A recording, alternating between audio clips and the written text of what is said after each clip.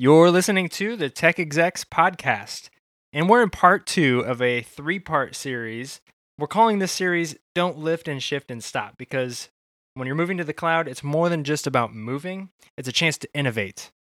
And in today's session, we're talking about how you can benefit from replatforming your applications and your infrastructure.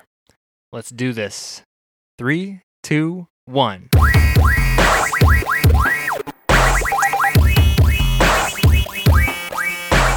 Hey everyone, I'm Eric Clark. And I'm Brian Schuster. And we are your host for the Tech Execs podcast.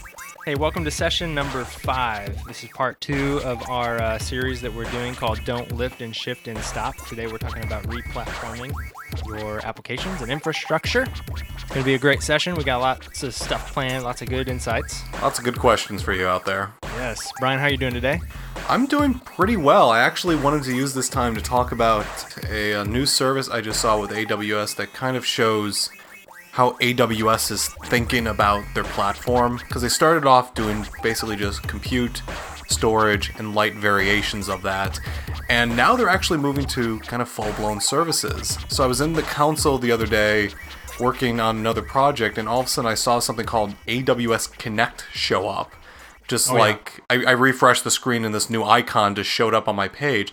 And it turns out it is a call center as a service. In the cloud. Full call center. Right. The cloud. And do that. And I researched a little bit into it, and apparently it's the same call center service that Amazon uses internally themselves. But apparently it's more than just the routing software. It's a drag and drop interface to tell you when somebody calls and they click a certain button, it goes from point A to B to C. And then you eventually get to a person. Now, I think you still have to hire your own people and you have your own call center. It's the software that sits on top of it that's the innovation. But you're seeing this more and more with Amazon come in where they're deciding that, okay, we won the compute, storage, raw hardware game. Right. Now it's time to start using these services and get more into it.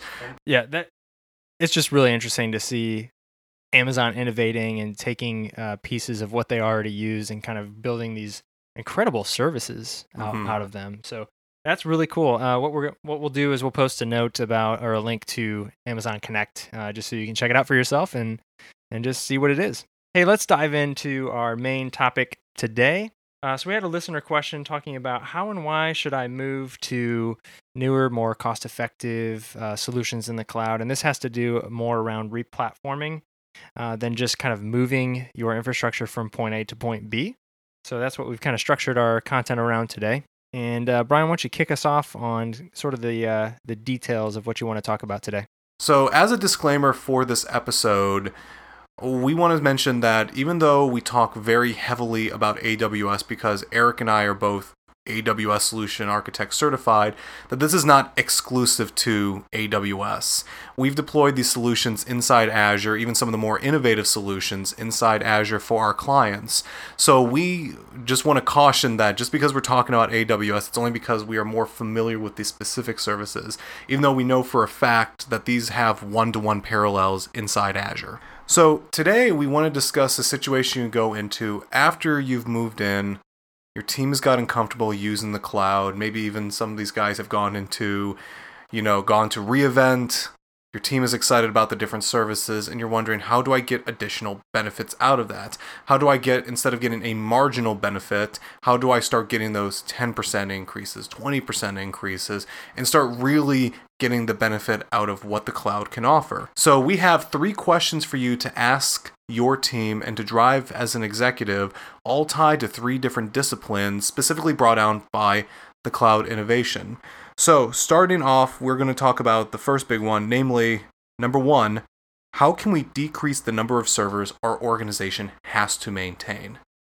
So This is something that really wasn't possible before cloud, because if you think about your own data center, if you want to run a service like a SQL server or some sort of application, you had to purchase a server to be able to run that on, and you had to run an OS, whether or not it's Linux or Windows.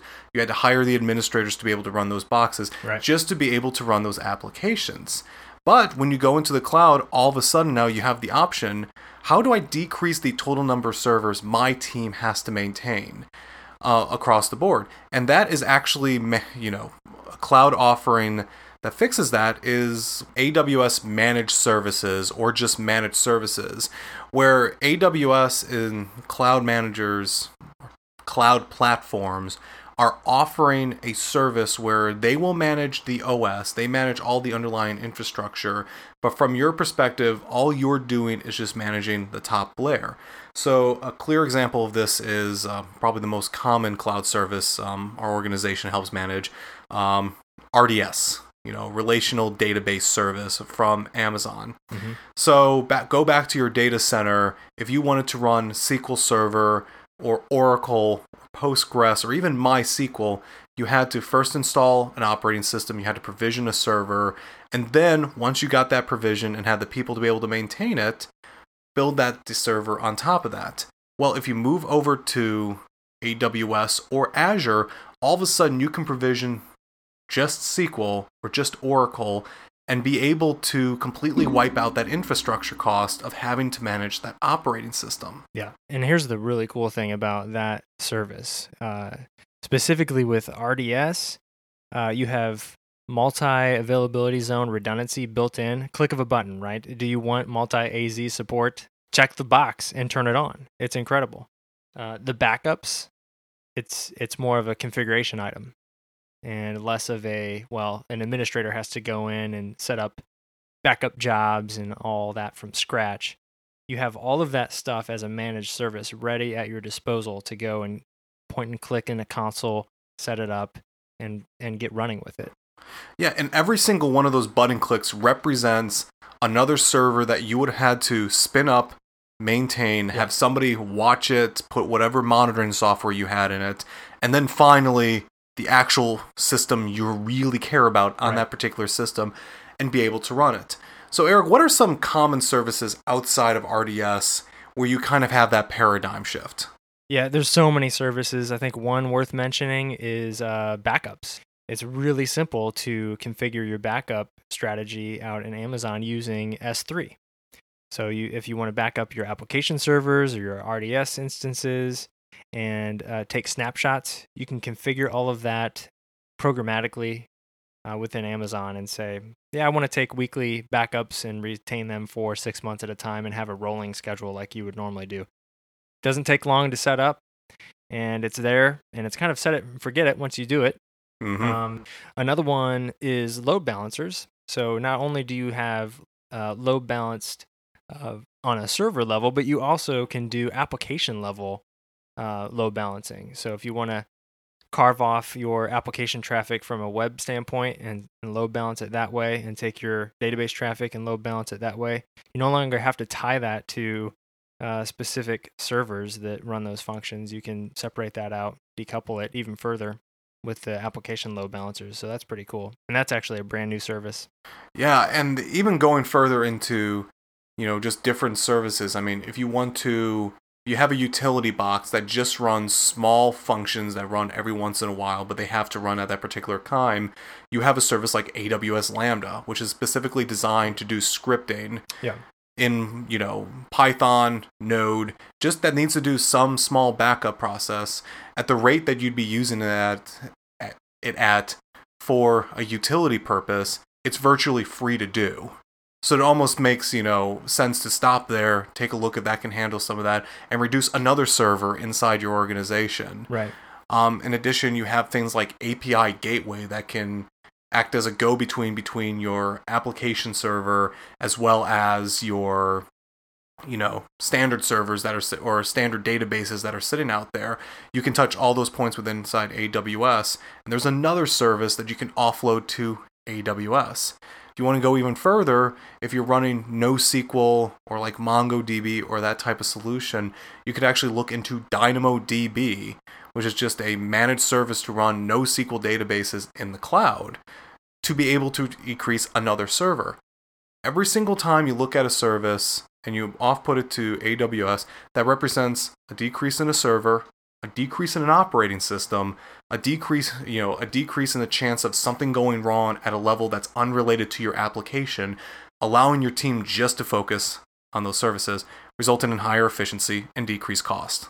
All right, what about the second question here? So the second question we consider here is, how can I decrease the number of man hours necessary to be able to complete a task? Interesting one. So we talked about servers, but now how do we decrease man hours? Okay. And in that realm, we talk, at least when we talk to our clients, we talk about how do we automate processes, or how do we introduce automation into our pipeline?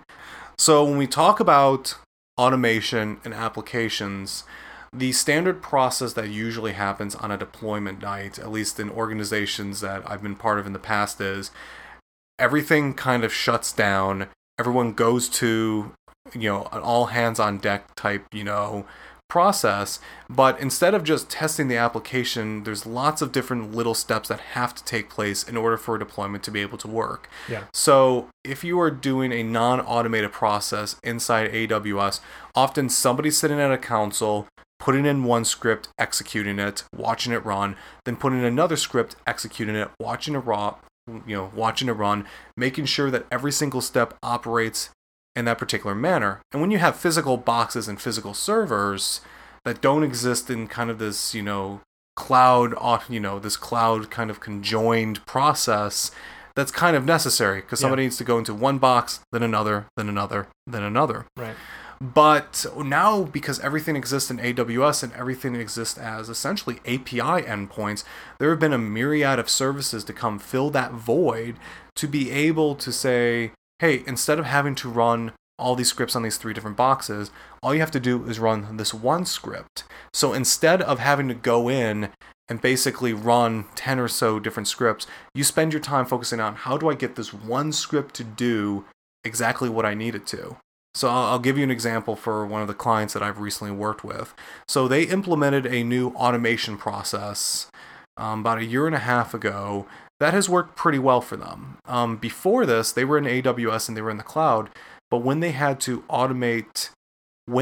deploy application code to the cloud, somebody was sitting in a console and VPNing into different boxes and basically manually, pushing code out. So it would take one developer somewhere between 4 and 8 hours, or a team of developers 2 or 3 hours to get the application pushed up.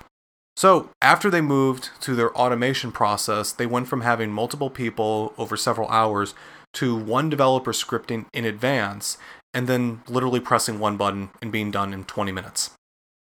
That's the type of advantage you get by looking into your automation process. Yeah, that's a good question to ask if you're replatforming and you're kind of in this mindset of how do I innovate now that I'm there.